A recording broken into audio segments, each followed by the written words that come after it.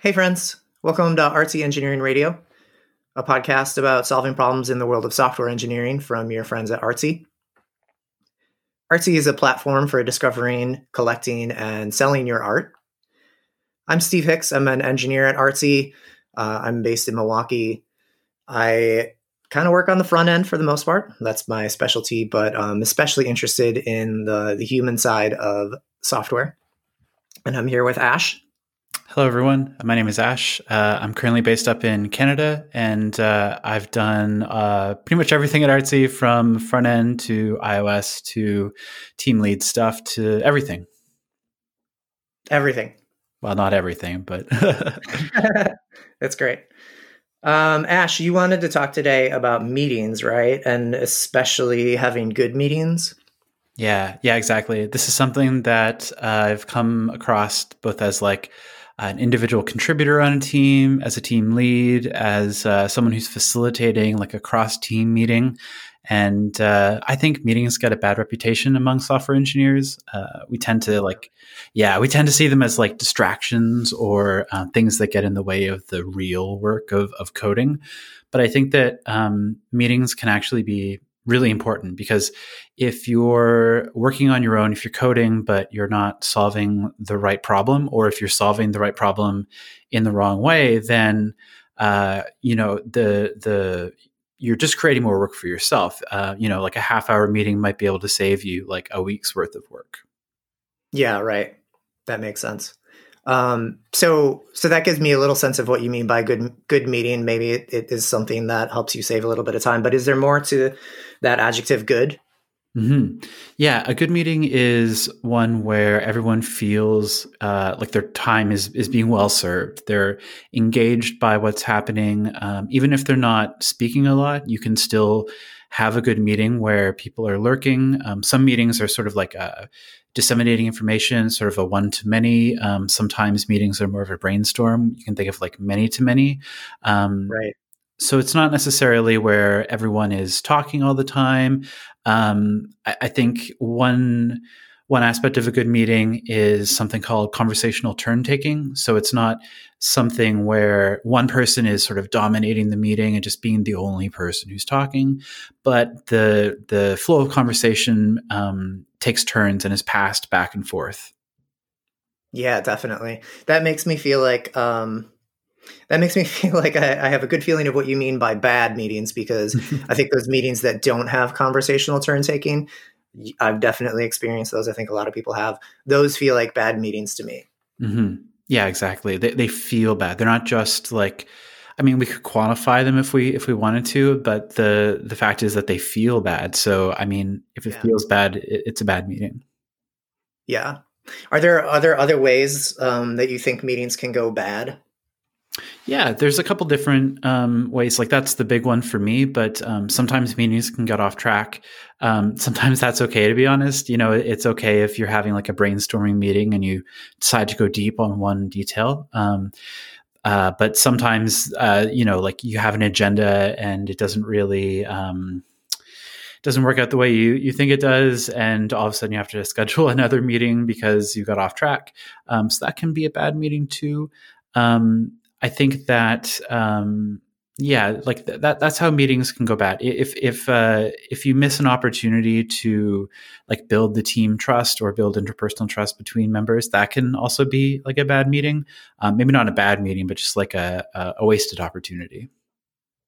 Yeah, I like that idea of building interpersonal trust, because I feel like even outside of the scope of meetings, that's really what you're going for on a team, right? And if the meetings are a tool that you can use to build that trust, that's great. If they're going to harm you in building that trust, that doesn't sound exactly fun. Mm-hmm, exactly. So you were talking about getting off track in meetings, and you said sometimes that's okay. And I think one of the ways that I've heard you describe this to me is through the words convergent versus divergent. Having a meeting that diverges from the original intention, that being okay. But at the end of the day, or the end of the meeting, I guess, you absolutely want to converge back on what it is that you're there to solve. Can you talk more about that? Yeah, definitely. I kind of think of it as I'm making like shapes with my hands where they kind of go out and then come back in for the listeners at Hmm. home. But you can sort of diverge in a meeting where you start out with like a problem statement or a brainstorm or some nugget of whatever. Like maybe there's some data that you want to really dive into, or maybe you have an idea, or maybe there's a design you're trying to go over, and you kind of diverge from that. So generating lots of ideas. Conversation is very free form. It doesn't follow a lot of structure. And then at a certain point in the meeting, you'll want to like converge back to a point. So my hands are coming back in together. You want to take like the bulk of what you've discussed and kind of either summarize or recontextualize or kind of boil it down to something smaller. And I think meetings tend to go through these two phases several times. I mean, like it's very, a brainstorm meeting might only be divergent, or like a meeting to like make a single decision might be solely convergent. But most meetings tend to ebb and flow in these sort of like branching Right. out, branching back in, or culling, I guess. I don't know what the term is, but yeah, exploring and then coming back in to make a decision. And most meetings end with a convergence.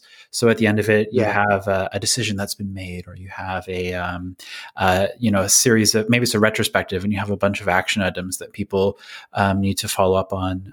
But that's the kind of how I think about the shape of a meeting. Yeah, that's cool. Ever since you pointed those words out to me, or described it in that way, I've been noticing that idea of convergence and divergence in a lot of different things, like tooling. Like tooling, kind of at some point it'll diverge from being one way of doing things, and then it'll be too divergent, and people start to converge on like a set of tools to do it in one way. That's great. So I kind of want to jump back to that word trust that you were talking about. It makes me feel like a really important part of that process of having a good meeting is to just be aware of the team dynamics, and to kind of navigate them in a way that everyone feels like it's a safe place, or everyone feels like the whole goal of everything is to build trust. Yeah, Do you yeah, have any thoughts about that? exactly. Yeah, like team dynamics is such an interesting topic, and honestly, I could like dive really deep into that. But I consider it a bit of like meeting mindfulness. I know that's like kind of an overloaded, almost like a buzzword nowadays, but maybe meeting awareness might be a better way to describe it. Being aware of your team members who are on the call with you, being aware of how they interact with you, how they interact with each other. Some people are a little less likely to offer their opinion unprompted. Some people, maybe they're a little over enthusiastic about offering their opinion, Right. all the time.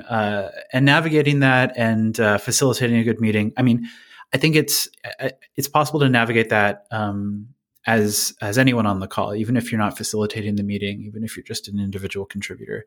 But Yep. if you're running a meeting, then it's really important to be aware of that and to navigate it, because you're kind of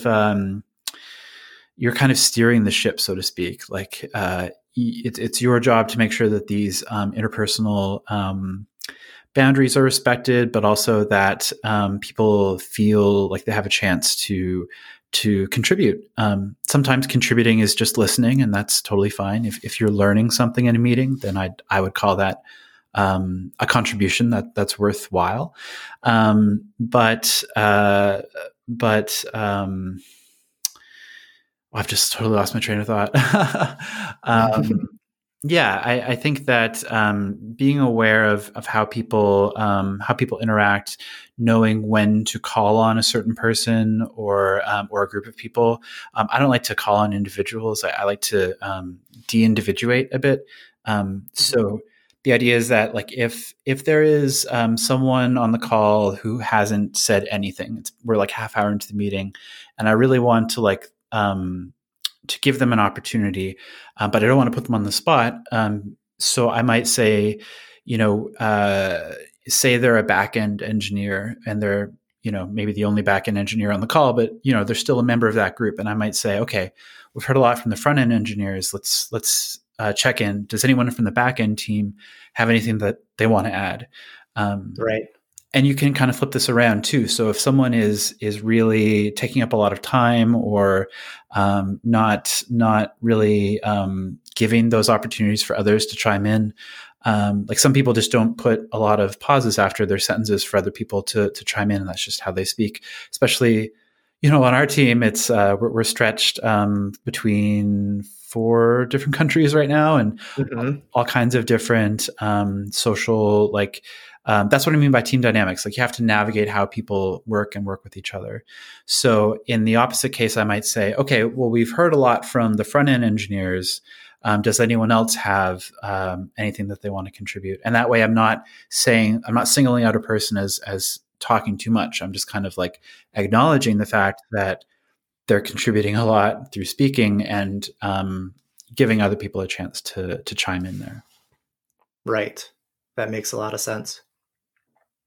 You mentioned pauses, and that is a definite difference between people, is not only the amount of pauses that they put at the end of their sentences, but also I think different people have different thresholds for when there's a long enough pause for them to start talking.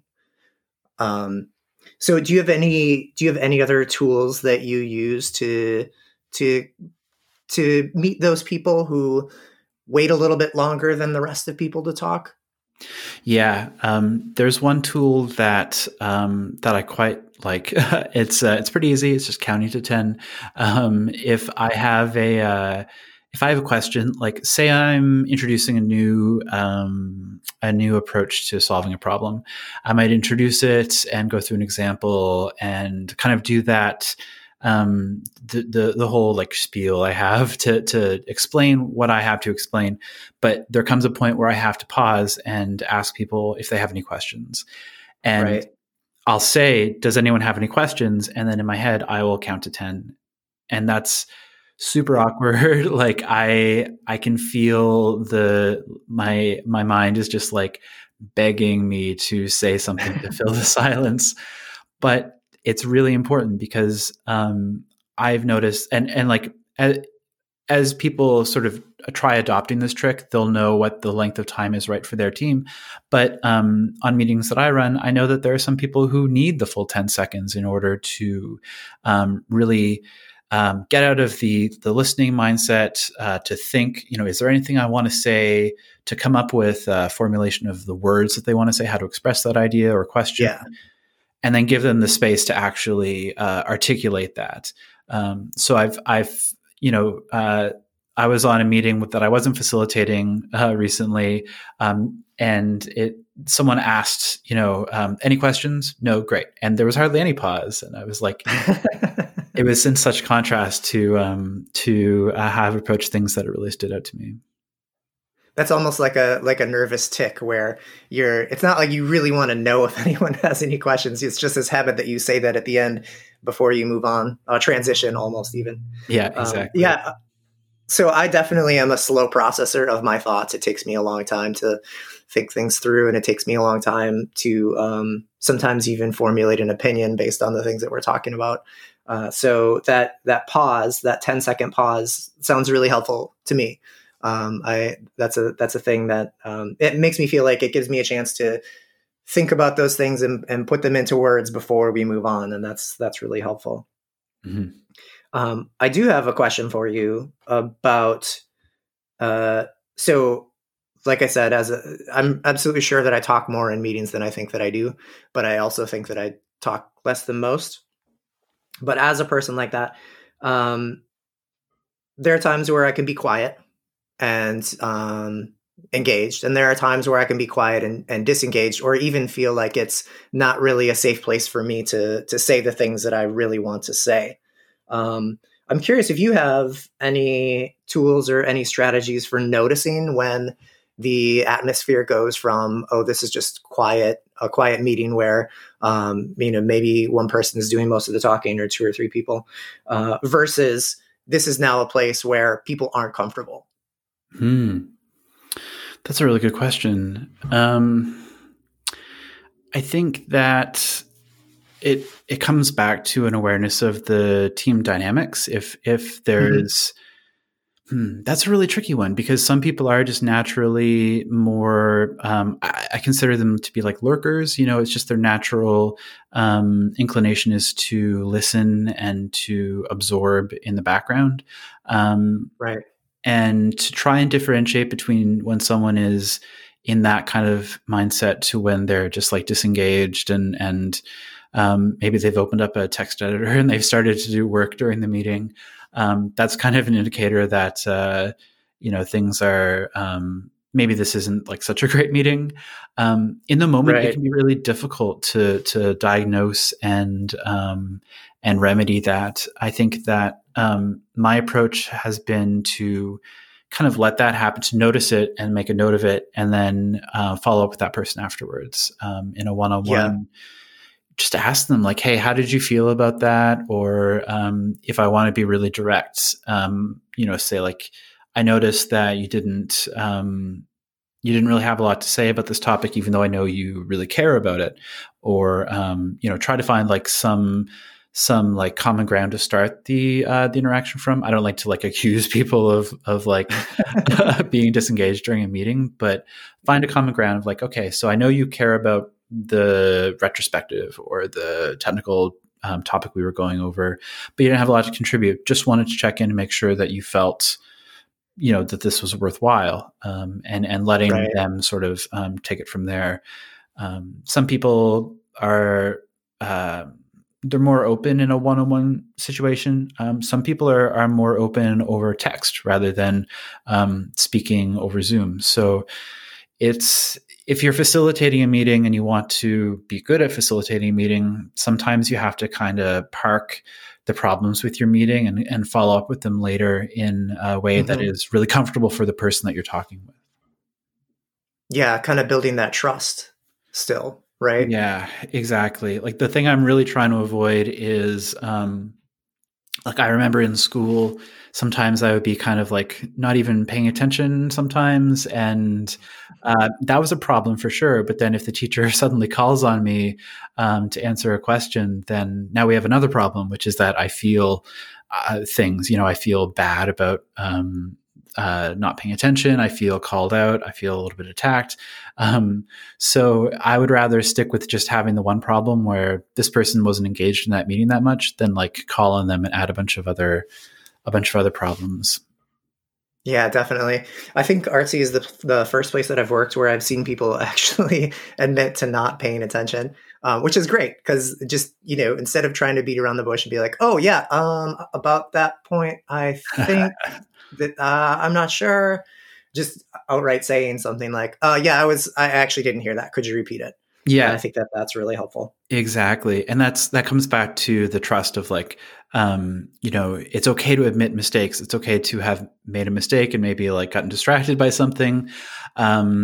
Because it's not that people aren't going to be like thinking less of you or anything because you admitted to getting distracted or something relatively Totally. inconsequential like that.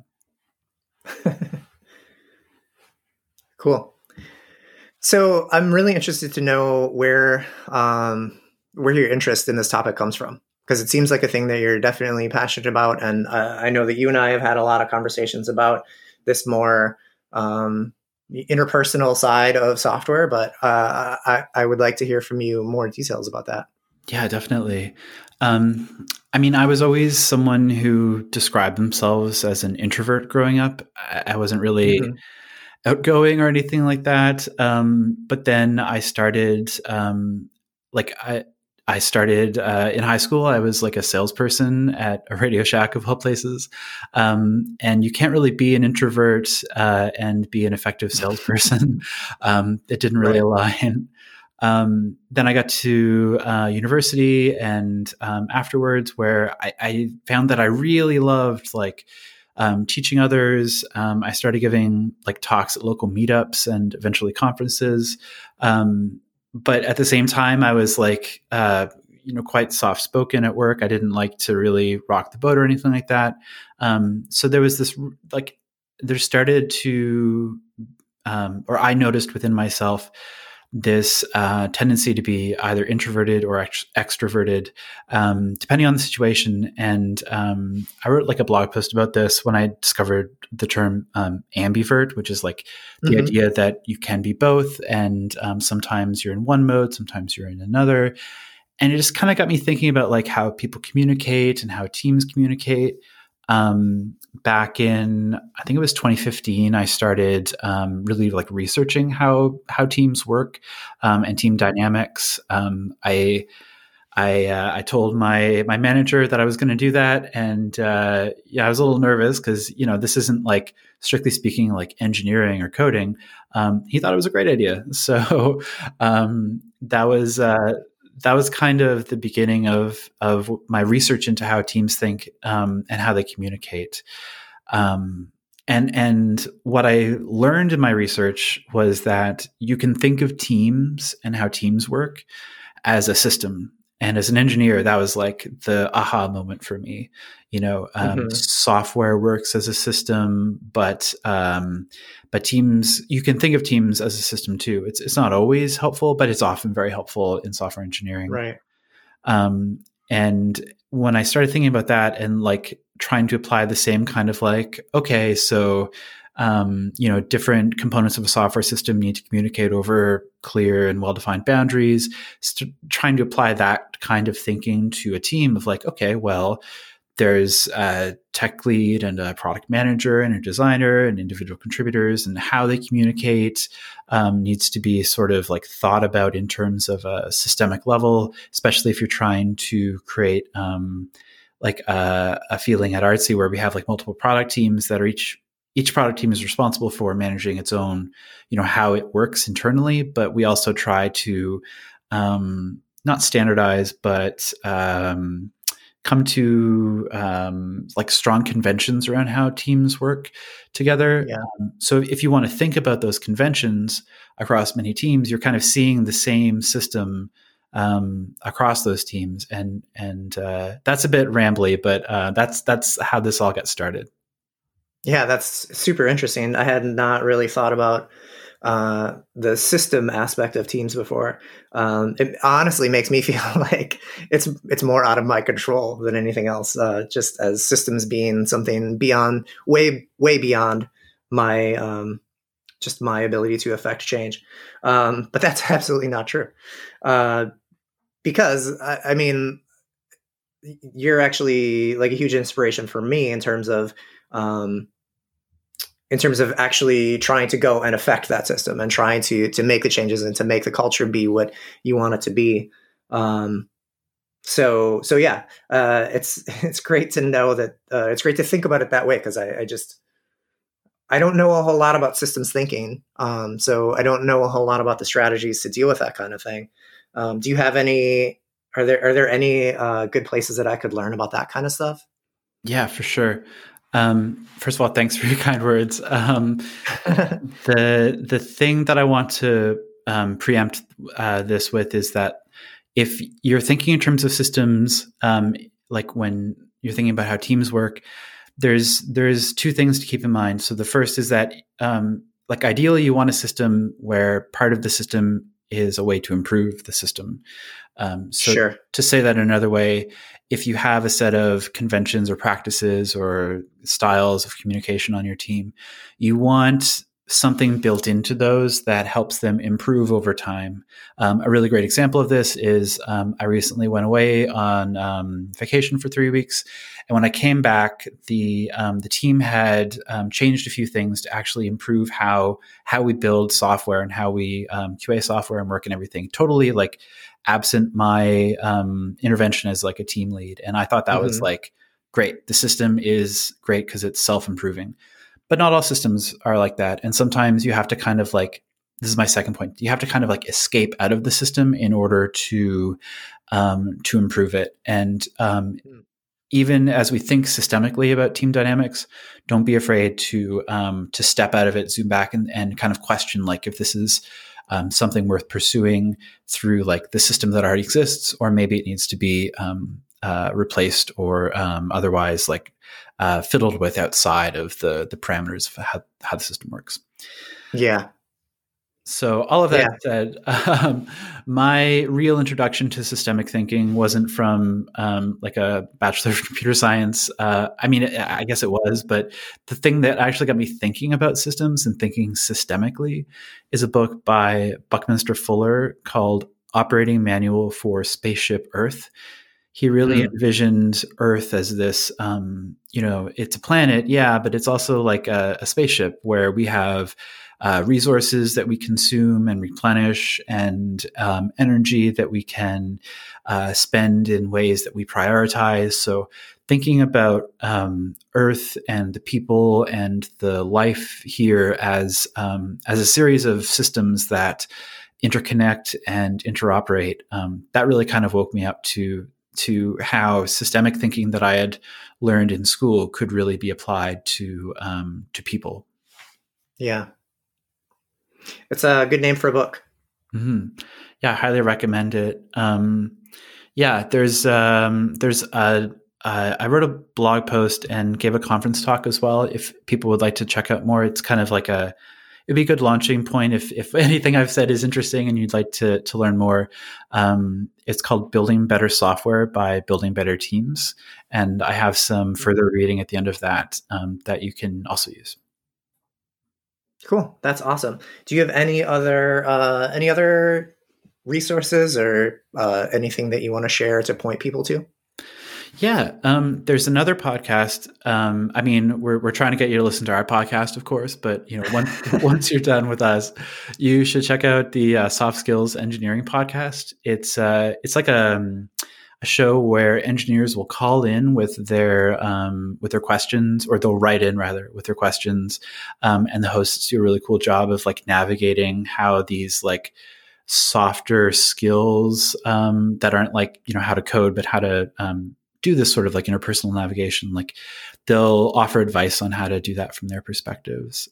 It's quite worth checking out. And the only other thing I'd say is that if the meetings that you're trying to run are like educational in nature, if you're trying to teach or if you're trying to train others, then there's a book called Make It Stick. And it's all about how to become a good learner. But there's so many lessons in that book about how to become a good teacher too. Definitely. I'll second that one. That's one of my favorites. Cool. Ash, thanks for hanging out with me. Thanks so much, Steve. And I hope I get to have more of these conversations with you soon. Sounds good.